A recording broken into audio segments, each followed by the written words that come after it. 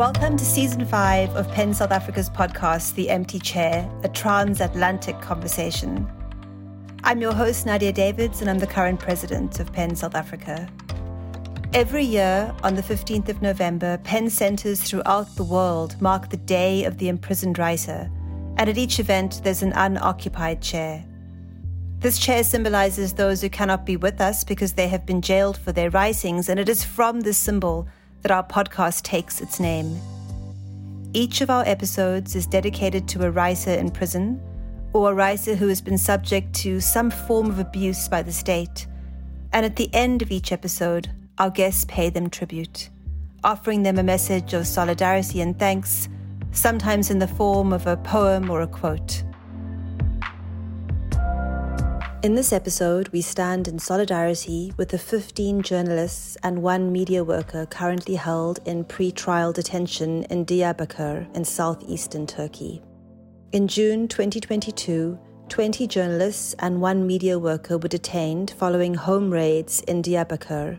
Numerous production offices for media were also raided, with police officers confiscating cameras, computers, news equipment, and other documents. Although a gag order was imposed on the investigations, pro-government outlets reported that the raids were carried out as part of an anti-terror operation into Kurdistan's Workers' Party, PKK, their press committee. Most of the journalists detained work for pro-Kurdish media outlets. The journalists and media workers were held in police custody for 8 days. Neither they nor their lawyers were given any information about the operations or investigations. On the 16th of June, the detainees were questioned about their journalistic activities and social media posts, and they were notably asked what they thought of the Kurdistan Workers' Party. Later that day, the court ordered the arrest of 16 of them on, and I quote, strong suspicion of membership of a terrorist organization. The others were released on probation and placed under a travel ban. They must also report to the police station twice a month. The raids on the 8th of June were among the biggest operations conducted against journalists in the predominantly Kurdish southeast of Turkey in recent years. Most pro-Kurdish and Kurdish language media outlets were closed down, and several journalists of Kurdish or pro-Kurdish outlets are in prison on spurious charges of terrorism. PEN South Africa joins PEN International in calling on the Turkish authorities to uphold the right to freedom of expression and to release the 15 journalists and one media worker from pre-trial detention. You can read their names and more about the intricacies of their case in the show notes. In this 8th episode of Season 5, S5E8 chairs an absorbing and vital conversation with guests Mark Visser and Sarah Schulman about their brilliant books, The Pink Line and Let the Record Show. Together, they reflect on HIV/AIDS activism and the achievements of ACT UP, debate ideas of queer utopia, how change is made by coalitions, the politics of visibility, the fate of Roe v. Wade and gay rights, avoiding burnout, and the way forward. S5E8 is a Zambian-Ghanaian editor who lives in Johannesburg.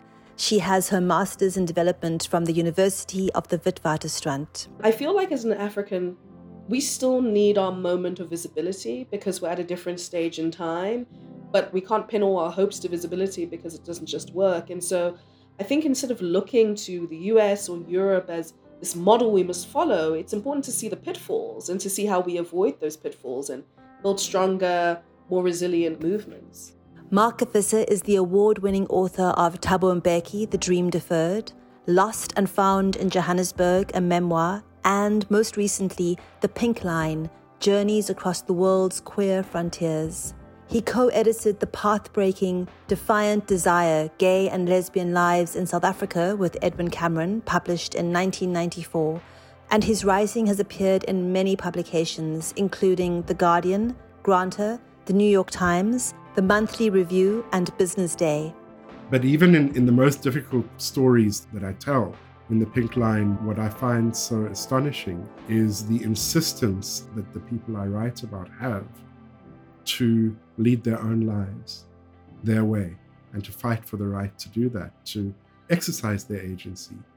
Sarah Schulman is a novelist, playwright, screenwriter, nonfiction writer, and AIDS historian. She teaches creative writing at Northwestern University in Chicago, serves on the advisory board of Jewish Voice for Peace, and is co-director of the ACT UP Oral History Project.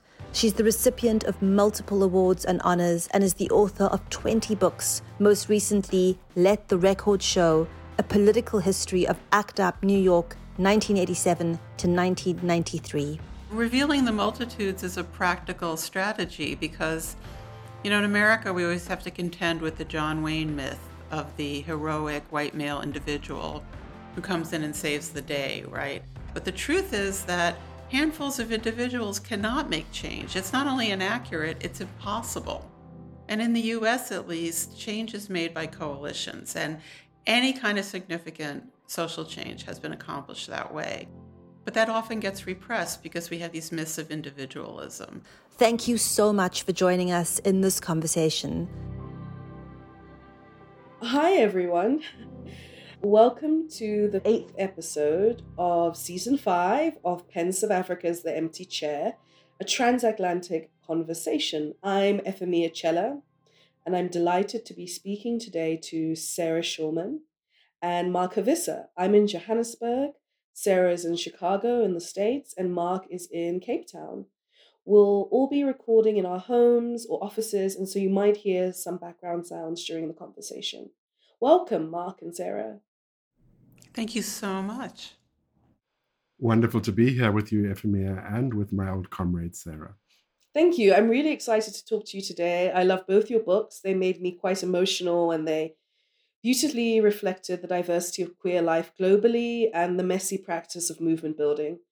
They're literary monuments to your own education and the people and the lives within their pages, so thank you. I'll start with you, Mark. The idea of a queer utopia is complicated by the personal stories in the Pink Line, and in many ways the West is still dubiously held up as the place of rights that enable queer utopia. Could you speak about the kind of queer utopias you encountered on your travels and some of the contestations that were taking place there? Thank you for that, Efemia. I think that I set out to trouble the notion of a queer utopia.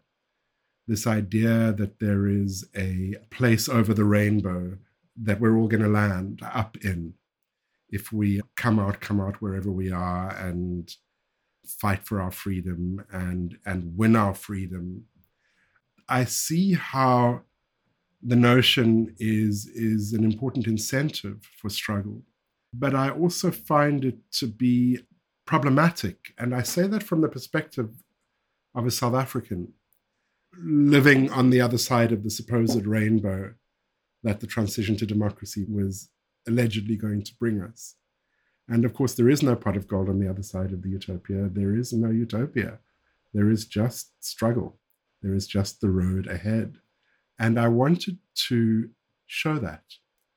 And I particularly wanted to trouble the idea that queer folk in the West have, which is that if you follow a particular liberal, one might say neoliberal, model of identity politics, that things will automatically get better.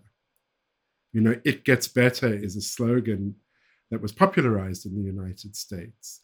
And I think that in fixing our gaze to that model, it's all too easy to forget or disregard just how difficult it is in other parts of the world, and just perhaps even how inappropriate that model is in other parts of the world, and the way people in different cultures in different parts of the world have followed their own paths to a form of self-expression or personal autonomy or liberation. I think that's very true. And I think South Africa is quite a good example because in the legal sense, there are really amazing, very progressive rights for queer people. But South Africa is also the home of things like corrective rape, which lesbians suffer with. And there's a kind of gap between enshrined legal rights and community acceptance. And so there's always a bit of a contradiction. And I think the other thing about a queer utopia is that it kind of insists on a linear journey. There's no going forward or back. It's just kind of an end point, which is static. And identity is never static. And experiences, places, movements are never static. They're more like the waves of the sea going back and forth. So it was very interesting to see that reflected in your work. I'd love to hear what Sarah thinks about this too, but what I will say is that so much of what I was reporting on in the Pink Line was the very awkward dance that is played out between legal reform and social change.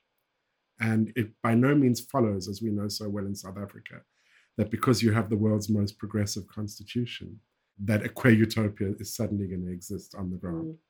Sarah, of course, you're a veteran activist, and you did a lot of work with ACT UP, and your book is an oral history of the entire movement. And for the uninitiated, for those coming in cold, could you speak a bit about what ACT UP was, its aims, its successes, and maybe in your view, its failures?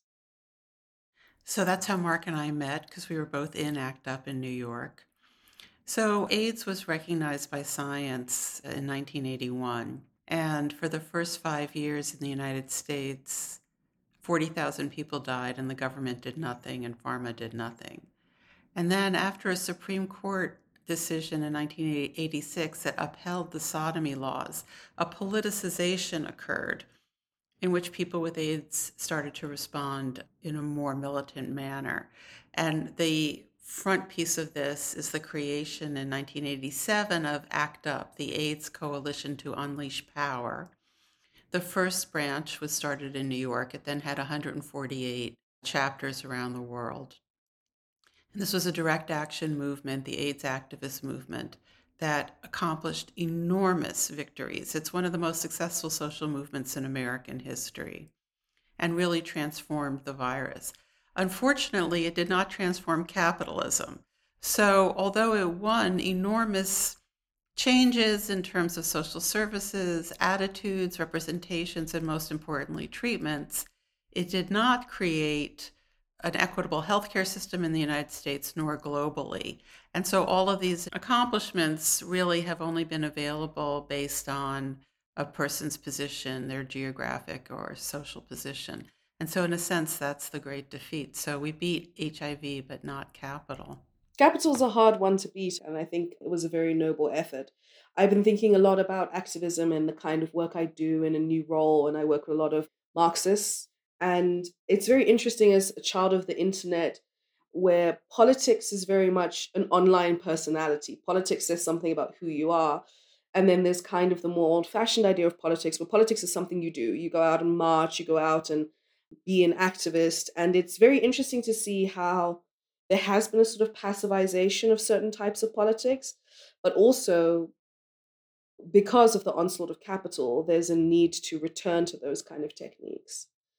So in the light of that, I was wondering, Sarah, what kind of lessons you think contemporary organizers can learn from the ACT UP movement, especially about broaching differences amongst activists? Well, there's some really big takeaways. You know, one of my jobs, and I interviewed 188 surviving members of ACT UP over 18 years, in addition to being an AIDS reporter starting in the early 80s and a member of ACT UP. So I have a lot of information about the whole narrative arc of these events. And in trying to cohere why ACT UP was successful to the extent that it was, I think the biggest takeaway is that it was not a consensus-based movement. So people did not have to agree in order to go forward. Oh. There was a one-line statement of unity, direct action to end the AIDS crisis. And that was direct action as opposed to social service provision. But if you had an idea that was direct action to end the AIDS crisis, basically you could do it. And people would argue, we argued bitterly, we screamed and yelled at each other. This is like pre-gentrification New York City culture. But in the end, if you had an idea and I didn't want to do it, I just wouldn't do it. I wouldn't try to stop you from doing it. And then I would go find my 5 people who wanted to do my idea, and we would do that. And through this kind of radical democracy, the movement had this amazing simultaneity of response, with so many different kinds of strategies operating at the same time, using different aesthetics aimed at different social milieu and this sort of thing. And it's this big reach is really what made the paradigm shift occur. So I think the takeaway from there is that movements that try to force people to agree on strategy or to all share the same analysis, I think historically all of these movements have failed. I haven't found a single example. And that, especially in a time like now when most people in the world need profound change, we need Big Tent politics where you can work with people when you agree with them. And when you disagree with them, don't work with them. But to demand that people be exactly like you is a fool's errand, and it's not going to succeed. So that's one of the big, big takeaways. Another big lesson from ACT UP is that there was no theory. It was action oriented. And as one of the leaders, Maxine Wolf, used to say, when you go action first, your theory will emerge because you have to make decisions about how to do your action. And in discussing those concrete decisions, your values become clear. But if you go theory first, you become polarized when nothing is at stake. And so since, the AIDS activist movement was based on the needs of people with AIDS, and the clock was ticking, and they had concrete things they needed to accomplish, they needed to be as efficient as possible, and theoretical debates would disrupt that. So the more in need you are, the more efficient you become. So that's a great takeaway. And finally, ACT UP was predominantly a white gay male organization, but there were women and people of color, and they had enormous influence far beyond their numbers because most of them came from previous political movements. Whereas the older white gay men had been in the gay liberation movement, but the younger ones, for the most part, had never been politically active. So women and people of color tended to have more experience. And with their savvy, the way that they proceeded was that they would never sort of stop the action to demand consciousness raising about sexism or racism. Instead, they kept their eyes on their prize, had their agendas, and marshaled the ample resources of the organization to fulfill the needs of their constituencies.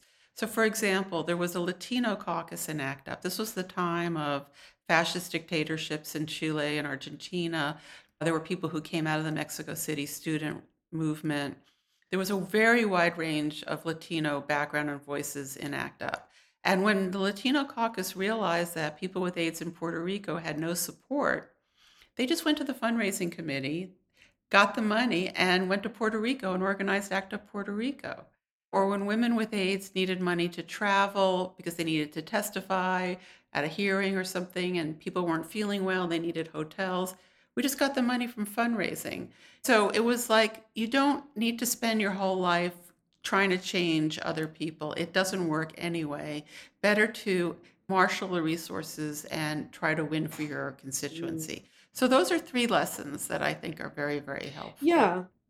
If I can jump in here, Ephemia, as I'm listening to you, Sarah, I'm remembering about what was so attractive to me about ACT UP as a 22-year-old gay white man, South African gay white man who had arrived in New York in the midst of this epidemic. And I'd had a little bit of politics in South Africa as part of the anti-apartheid movement.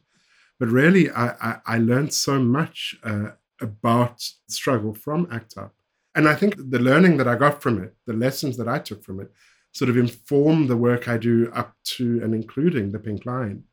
And as you spoke about the importance of the Big Tent, I thought that that's kind of one component of the radical democracy experiment that was ACT UP. The other component is a profound respect for all members or participants' own agency. This idea that if you do what you want to do as part of the struggle, and because you are doing it from yourself in a way that makes sense, given who you are and what your capacity is, it has worth and it has value, not just to yourself, but to the struggle. And this lesson about agency, I kind of knew theoretically from the South African struggle, not practically, because I was a white boy in the middle class. So I didn't really have much to do with Black freedom fighters who were exercising their own agency by resisting apartheid. In ACT UP, I saw it at work, and it's something I've really thought about as the most powerful driver for change and the most significant cause for optimism, even in the very dark and difficult stories that I tell in the Pink Line. And I think there's something quite similar you and I are doing in the Pink Line and in Let the Record Show, that in different ways. I mean, I think you somewhat more radically than me, we are making space for the voices of others. We are looking at the way people claim their own agency with their words and their actions. But even in the most difficult stories that I tell in the Pink Line, what I find so astonishing is the insistence that the people I write about have to lead their own lives their way and to fight for the right to do that, to exercise their agency. And that is so important, particularly in a sort of alienated and negatively politicized world where identity is so often instrumentalized, where if you are queer and you come from the global south or from Eastern Europe, one side sees you as a foreign agent, as some sort of avatar of decadent secular capitalism. And the other side sees you as a victim who needs to be saved. Oh, you poor Palestinian queer. Oh, you poor Ugandan queer. We're going to come and airlift you out into our queer utopia of Vancouver or San Francisco or Amsterdam. And one of the things I'm really preoccupied with in my work, and I think you are too, is the agency of queer people themselves when they are so instrumentalized. In the way queer people and Haitians and Black people were instrumentalized as carriers of germs in the AIDS epidemic as well. Well, it's revealing the multitudes is a practical strategy because, in America, we always have to contend with the John Wayne myth of the heroic white male individual who comes in and saves the day, right? And of course, this person doesn't exist, but we are always having to contend with this concept. But the truth is that handfuls of individuals cannot make change. It's not only inaccurate, it's impossible. And in the US, at least, change is made by coalitions, and any kind of significant social change has been accomplished that way. But that often gets repressed because we have these myths of individualism. But the US right now is a complete mess, and it's very chaotic. It's very hard to even say what's going on here from any point of view. But from the queer lens, well, we have this don't say gay thing happening in Florida that's brutal and crazy, and schools are having to get rid of their gay books out of their libraries and all that kind of stuff. And of course, 54 million women just lost the right to abortion in the United States.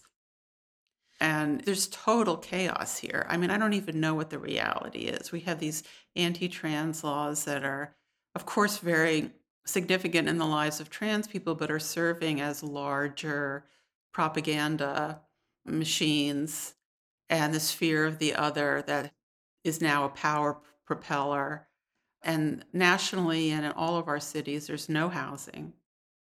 There's so many homeless people. So you were talking about utopia, the neoliberal utopia, that's over. I don't think anyone who's living here right now thinks it's a neoliberal utopia. I think people are very frightened. I think it is a very difficult time. And I think that's why it's so useful to have this kind of agile, internationalist, multifarious approach, because the problems are so complex and they kind of compound. Mark? No, I was just going to say, one of the stories I tell, okay, granted, it's from a few years ago, from prior to Donald Trump, but I think it's very illustrative of a dynamic, is of a young Ugandan named Michael Bashaija, who was forced out of his home. His parents basically starved him out of his home when he was a teenager. And he landed up on the streets of Kampala, where he kind of hustled in a way to stay alive. And he was subject to the most abject humiliation and violence. And I met him when he had very bravely stood up in court against one of his attackers in a sort of homophobic entrapment. And he became somebody I was writing about. And he was really struggling in Uganda, obviously. And this is very much a 21st century story. Social media was a blessing and a curse for him, because it was through social media that he came upon this man, this gang who entrapped him and sexually violated him. But it was also through social media that he encountered a sort of globalized community of friends and comrades and supporters, and one of whom was a pizza delivery guy and a reborn Christian from Arizona named Shane. And Shane became Michael's sort of big daddy, big brother. Shane would send Michael some money every now and then. And Michael poured his heart out to Shane. And, his story was very difficult. And Shane was like, come to the United States where your rights are protected. Here is some money to begin your journey into exile. Sent him, a few dollars, not much. And Michael crossed the border to Kenya, where he had the most terrible 3 or 4 years, waiting for asylum and for resettlement. And he finally was resettled in Vancouver, which he thought would be a queer utopia, right? So Sarah, you be very clear that New York City is no longer a queer utopia. And I don't know what Canadians think about Vancouver, but certainly Michael's idea is that he was headed to a queer utopia. And when he got there, he crashed. I mean, big time. He encountered racism for the first time in his life. And it shocked and startled him. He understood it theoretically, but, when it was thrown in his face every time he walked the street, it was devastating to him. And he was not taken into the warm bosom of Vancouver's queer community. And I suppose that's what I think about. I think about what this image of a queer utopia that is projected through media, through watching pride marches in the West, watching Ellen, watching Modern Family. The kids are all right. Everything's okay over there. If I just get there, I'll be okay too. Well, it's not just queer utopia, it's the utopia. I mean, it's just how our conversation started with global capital. We know that 1% of the population has seized 25% of the wealth. We have more refugees in the world than have ever been in history. And that is being felt by everyone on Earth. So the idea that there's somewhere to go is over. And that's, I think, more what you're grappling with. And it was mythological. It is mythological. It's a very seductive kind of argument. And what I liked about the Pink Line was you go into these places, which are very difficult, where people have conflictual relationships about their gender, about their sexual identity. But there are parts of joy there. The little Egyptian cafe where for a while they were able to create a safe space for them. And I was wondering if you could speak to those sort of things that you discovered in your travels, Mark. Yeah, well, I mean, that Egyptian story is one of the most poignant because I arrived in Cairo sort of in the dying days of the Arab Spring, which was also the regime of the Muslim Brotherhood in Egypt. But all the old patriarchal military shackles had been unleashed and there was just space. So many people came out on Tahrir Square in the Egyptian Revolution, and now they were out and they were on the street and they were claiming space on the street. And the place where I hung out and where I met the people who I would write about was this amazing shisha cafe in Ahwa in the Borsa district of Cairo, which is downtown, which a lesbian couple had sort of claimed as space where queer people, including gender non-conforming queer people, could hang out and could be protected. And it was astonishing and beautiful. And very soon, I spent a few weeks in Cairo. And very soon after I left, there was a coup. And Al-Sisi sort of clamped down. And one of the ways he clamped down, one of the ways he showed that, order was being restored was by crime and vice. And as so often happens, the easiest way to kind of exemplify crime and vice is to find the queers, to find the queens, and to lock them up for debauchery, fujur. And that way you sort of telegraph a message to the rest of the population, like, daddy is back in control.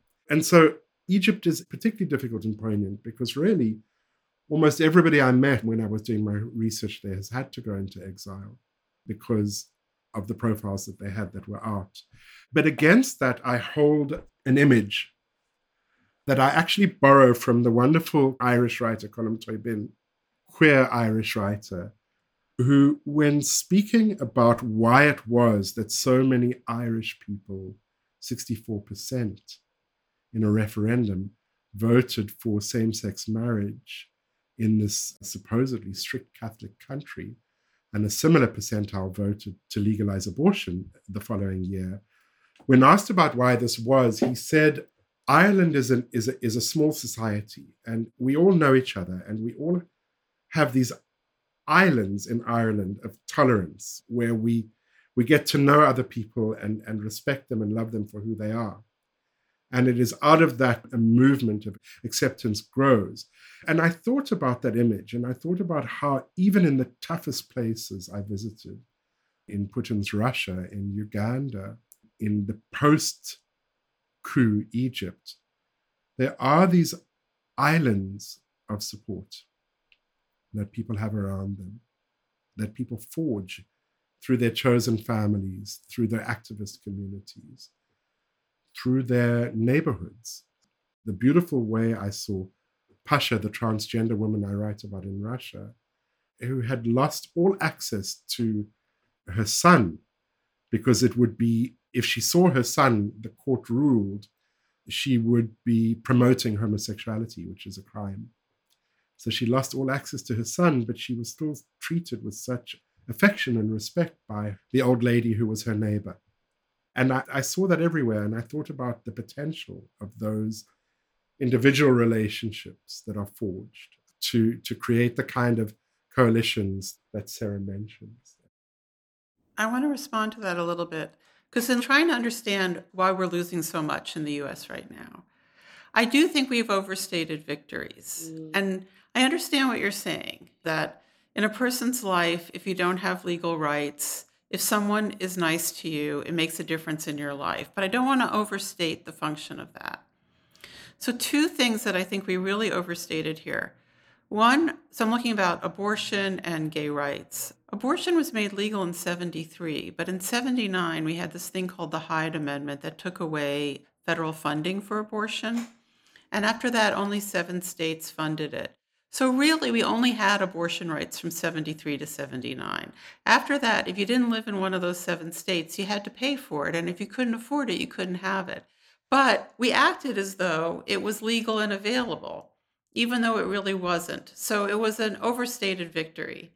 Similarly with gay rights, gay men have done much, much better than women have in this country, especially in front of the courts.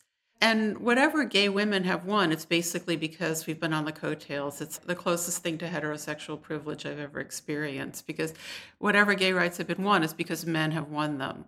Because primarily, it's white male power and male money in a country where men earn a lot more money than women do.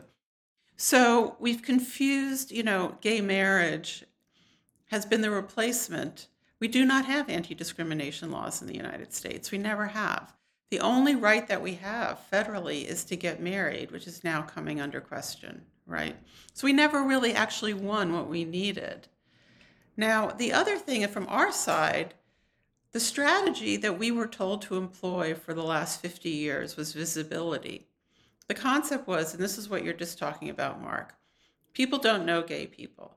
If they actually knew us and knew that they're related to us, that we're their children, all this kind of thing, they would be nicer to us. Well, that has proven to not be so.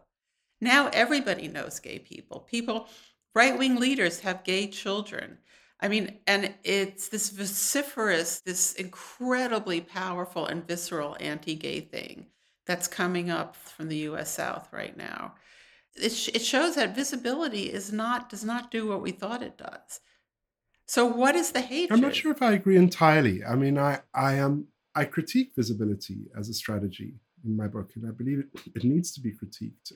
Correct me if I'm wrong. My reading of what's happened, of what led to the Don't Say Gay kind of wave of legislation, which is part of a broader anti-trans wave of legislation at state level, is that gay people became normativized in the United States, became sort of, through their visibility, through the status of some of them, from Peter Thiel to Ellen to Pete Buttigieg. So you're talking here about respectability politics in a way, I imagine. Not just respectability politics, but a certain level of visibility. And that if you look at the consequence of that visibility, as I understand it, it's that an increasing number of people, counter to what church doctrine said, came to believe that these gay people should have rights. And a consequence of that was that the religious right wing, which powers these movements in the South that you're talking about, had lost its boogeyman, had lost its evil witch that needed to be burnt at the stake, and cast around looking for a new one in a moment of perfect storm, at the very moment that the trans movement was really coming into its own in the middle of the last decade. And trans rights movement, and particularly the scary sort of horror show, as the right wing sees it, of early transition, became the new boogeyman, the new kind of dog whistle. And my understanding of this new wave of legislation is that it's very specifically targeted at gender ideology, quote unquote, and at trans folk, and gay just sort of gets caught in that crossfire. Is that not right, Sarah? No, I don't see it that way. And there's say that just to separate, there are specific anti-trans things that are happening all over the country. But the Florida thing is that you cannot teach about homosexuality. It cannot be mentioned in under grade 4. And after grade 4, the parents can stop the child from it. So the school libraries in the public schools are having to get rid of all their gay books and this sort of thing. It's a purge. It's not, the trans attack is separate. My analysis is very different than yours. I mean, I think that what you're talking about, the people that you've named, this is like a fake public homosexuality that was created by corporations, that created a kind of gay person and a kind of gay experience that was really banal and was very acceptable. And what they were selling was that gay people are just like us. But anything that was about being different or having your own point of view has been repressed. Yeah. One of the casualties of that is gay culture, the gay movement, things that are actually from the grassroots, where people really express their own points of view, get lost because in our era, queer people communicated with each other and produced their own culture. But now most gay people get their information about gay culture from corporate product. That underground is not there. And you see the dissolution of the gay movement. The gay marriage campaign was this kind of insidious campaign that really separated AIDS from gay. It gave the illusion that gay marriage was going to be a corrective to gay male sexual culture, that in a way it was going to end AIDS. Straight people think or thought that gay marriage was going to be monogamous and it was going to produce these privatized consumer units just like straight people and all this kind of thing. Now we have the monkeypox thing going on in the United States, and what it's revealing is that gay male sexual culture has never ended. It's always been a collective sexual culture that's an oppositional culture, and that's organized in the same way it's always been organized, even though it doesn't have any politics behind it anymore, and it's not rebellious or whatever. But so all these ideas of taming and controlling gay people have produced this false image. So I don't think it actually was normalized. I think we got changed. Now, the original idea of gay liberation was to transform the society so that everybody would have more choices in terms of their sexuality and their gender identity and relationships. But the reverse has happened. Society has transformed us. And we've been pushed into these boxes of acceptability that do not correspond with how people really live. And when you find authentic voices, they still are repressed. As a writer, if you look at American fiction, I mean, there still is no lesbian novel that's ever been on the bestseller list of the New York Times since 1956 with The Price of Salt by Patricia Highsmith, right? You know, there's a kind of canned white gay male fiction that is very, very repetitive. And then now there's a variant on it where you have men of color, but sometimes who are writing in the same formula. And things that are actually experimental or actually sexually explicit do not get published and don't get engaged. So there's a real whitewashing and manipulation of all of this. And anyway, to get back to the original point, I just think that both real visibility and corporate fake visibility have not changed the fact that straight people consider themselves to be superior. And that has maintained. And they need homophobia so that they can feel better. And homophobia is not a phobia. It's a pleasure system. It makes people feel uplifted about themselves and better about themselves. And just to get to your final point there about the right wing needing targets, they have plenty. I mean, refugees are one of their favorite targets, right? what's going on right now with people from crossing the southern border being put on buses and planes and sent to cities that they don't even know where they're going and no one knows that they're coming, by the governors of Texas and Florida. I mean, this is incredible. This is something we've never seen before, this level of hatred and dehumanization. And then, of course, separating Black Americans from voting rights. I mean, this is the number one strategy for keeping these people in power. So it's a collapse. It's a complete collapse of our structures, which weren't working in the first place. Yeah. It's so interesting hearing both of you talk because I'm barely pushing 30, which has terrified me significantly. And so obviously I've been gay for a lot less time than you guys have, but it's interesting to see how things have changed, how the hopes you had in the past didn't become realized in the same way. And I feel like as an African, we still need our moment of visibility because we're at a different stage in time.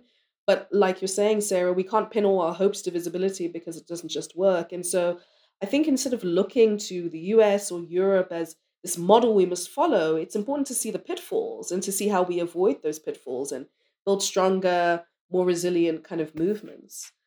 I also wanted to ask both of you, because you've been doing this work for a really long time, how do you avoid disillusionment? How do you avoid burnout? How do you keep going? What propels you? I mean, I've never burnt out because I find the whole thing absolutely fascinating. And, people's creativity around their need for change is incredibly inspiring. And also, I have been lucky enough to be parts of movements, some of which have been quasi-successful or have actually accomplished certain kinds of paradigm shifts. And that's very, very inspiring as well.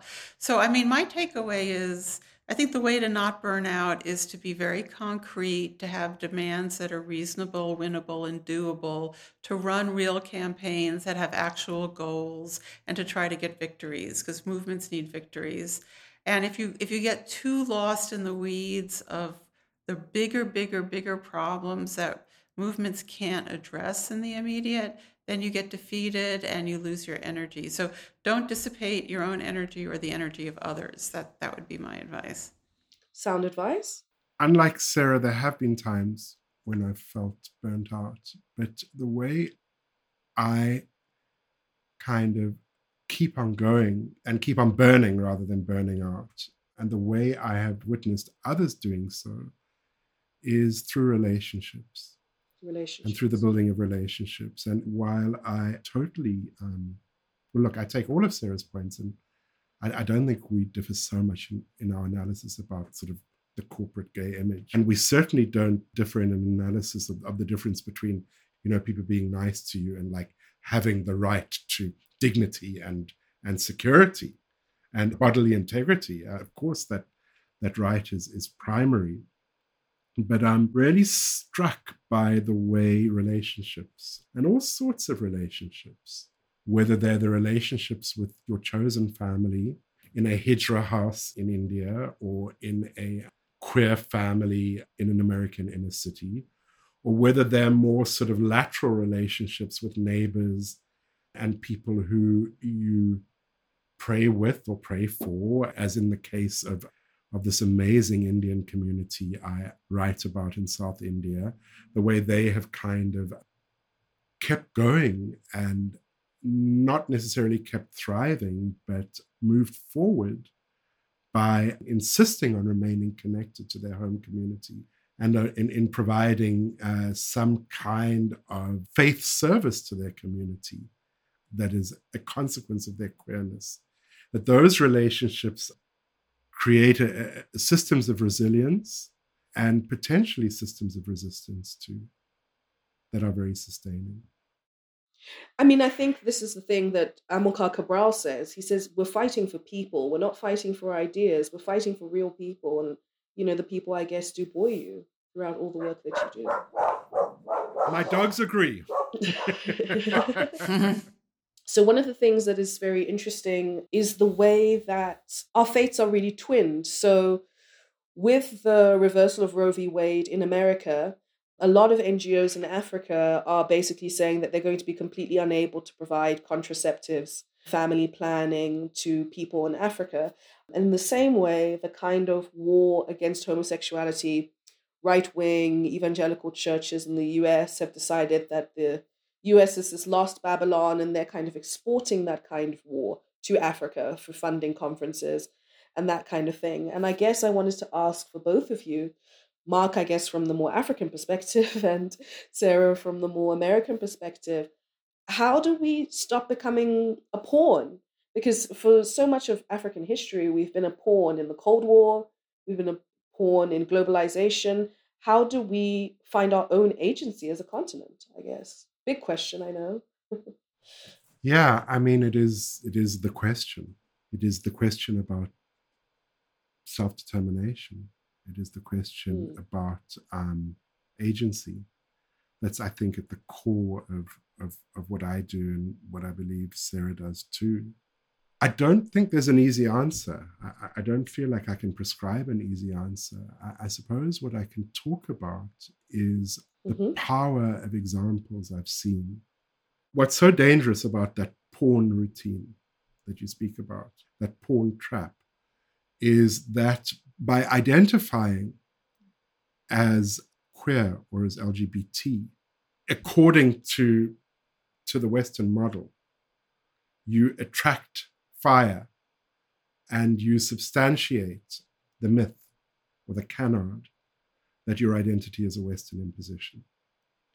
And how to get out of that trap is really difficult for queer Africans who do identify sort of culturally, identify politically with a lot of the freedom, with a lot of the cultural expression from RuPaul to Beyonce that comes from the United States. And the approach that I find most interesting is one which kind of, rather than latching on to a globalized identity, sort of downloads and indigenizes certain facets or elements of a globalized identity and finds ways of rooting them in the lived experience of where you are. And I think the Indian movement has been particularly successful in this regard, in the way that, for example, the campaign to decriminalize homosexuality in India. Yeah, that was quite big. But what was really powerful about that campaign was the way it used examples from the West and it used jurisprudence from the West, but it also used the Mahabharata and it used all the expressions of gender fluidity that exist in Hindu mythology. It also used the language, the liberatory language of Nehru and other Indian liberators, and fused that together with examples that it might have taken from elsewhere.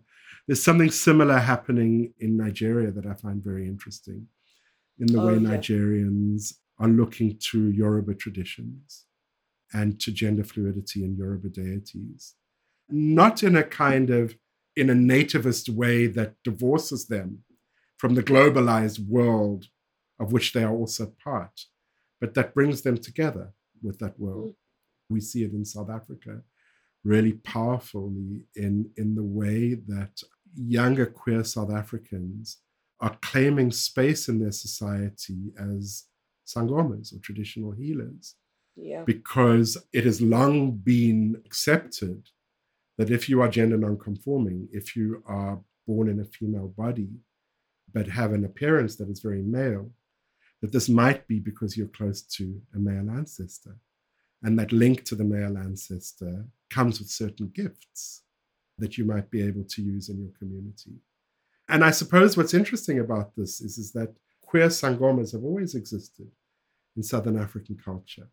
But what's interesting is the way your generation of queer South Africans are quite mindfully and purposefully claiming that space as a way of rooting themselves in where they are, rather than in some globalized ether of queer utopias. I think that's true. It is a very inventive, ingenious kind of strategy because, I mean, we are here. This is where we live. And also the frameworks for understanding are different. Sarah? Well, of course, I know I can't say anything about what Africa should do or could do or anything like that. But I will say, I see two different opposing strategies, and one is more utopian and the other is more realist, perhaps. But I think the recent pandemics have proven yet again that viruses have no borders. Mm. And if we really want to control viruses and we're really interested in health, which I'm not saying that any government actually is, but if we are, we need a global healthcare system, not just national healthcare, in which every person in the world has access to the same standard of care. And that's the only way to control future pandemics. So that's the utopian way. The cynical yet realist thing is that wealth is in, such small hands now. And we have these new phenomena of super donors, people like Mackenzie Scott, who is the Yeah. ex-wife of Jeff Bezos, who owns Amazon, right? And she's giving away her billions of dollars, which of course were earned by exploiting huge numbers of people. But anyway, these people have the money to substitute for government programs. So if the US government stops funding family planning and abortion services globally, they have the money, the private sector, to step up and replace that money. And I know that right now the only globalization that exists is corporate globalization. And in some ways, that's expanding that. And I understand all the things that are undesirable about that. Yet we are in an actual crisis of services, and that money does need to be replaced. And, the US government has become like the dusty rear sub basement of global capital, right? Anyway, I mean, the Democratic Party is so inept and cannot do anything. So maybe this is where those programs need to get their funding from. Yeah, I think those are two very big but very interesting ideas to think with because we can't sit and do nothing. That's the thing. Every strategy will have its downfall, its pitfalls, may be difficult to do, but we have to start thinking big and we have to start thinking together because it's very cliched, but it's very like airport ad, but like we are a global community, kind of, a little bit sometimes. I'd like us to move now to our tribute section. In this episode, we are in solidarity with the 15 journalists and one media worker currently held in pre-trial detention in Diyarbakir in Turkey. You can read their names in the show notes. We have some tributes to those being unfairly detained, and we'll start with Mark Hovissa. So thank you, Ephemia. I would like to read a poem by a South African freedom fighter and former political prisoner named Jeremy Cronin, who was arrested and held in solitary confinement for 180 days and then spent a lot more time in jail after he was tried. That was without trial. And I have never been in solitary confinement. I have never been in jail. There's something about one particular poem of his that has always moved me. And I read it when the volume that it's in inside was still banned in South Africa. And somehow or other, I was given a contraband copy of this book. And the poem that has stuck with me and that I thought of for today is called For Comrades in Solitary Confinement. Every time they cage a bird, the sky shrinks a little. Where without appetite, you commune with the stale bread of yourself, pacing to and fro to shun one driven step on ahead of the conversationist who lurks in your head. You're an eyeball, you are many eyes, hauled to high windows, to glimpse, dopplet by mesh, how long, the visible, invisible, visible across the sky, the question mark, one soul ibis flies. Thank you, Mark. My own tribute comes via Egyptian author Nawal el-Saadawi, who was imprisoned by the Egyptian government in 1981. She wrote, while imprisoned, "Home is where you are appreciated, safe, and protected, creative, and where you are loved, not where you are put in prison." My hope is that the Turkish government will release the 15 journalists and one media worker and commit to making Turkey a home for freedom of expression. Thank you. And I just want to say to everyone in the world who is telling the truth in the face of power that we thank you, as small as that is, and you are our only hope for progressive change. Thank you so much, Sarah. And thank you too to our listeners. Thank you for tuning into The Empty Chair. Thank you so much, Sarah and Mark, for being here. Catch us on the next episode. Special thanks to Ephemia, Mark, and Sarah for sharing your wisdom, meticulous research, and for your fierce activism. This is the final episode of Season 5, and we're so grateful to everybody who has been supporting The Empty Chair. We're taking a short break, but we'll be back with Season 6 very soon. In the meantime, we hope you'll listen to all the beautiful episodes of this season and go back to the archives of our earlier seasons. This episode was produced by Andri Burnett. Thanks to our podcast executive producer, Laura Buxbaum, to PEN South Africa board members Kate Hyman, Yawande Amatozo, and the whole of the board of PEN South Africa, and to our wonderful interns. And thanks to Amy Bell Malautzi and Jahan Jones Rodkowski for their support. If you'd like more information about our work on protecting freedom of expression and free speech and our solidarity with imprisoned writers across the globe, please visit www.pensouthafrica.co.za. This podcast series is funded by a grant from the US Embassy in South Africa to promote open conversations and highlight shared histories. The podcast lineup is determined by PEN South Africa, and the views expressed by our participants in this podcast do not necessarily reflect the policies of the United States government. Thank you so much for listening.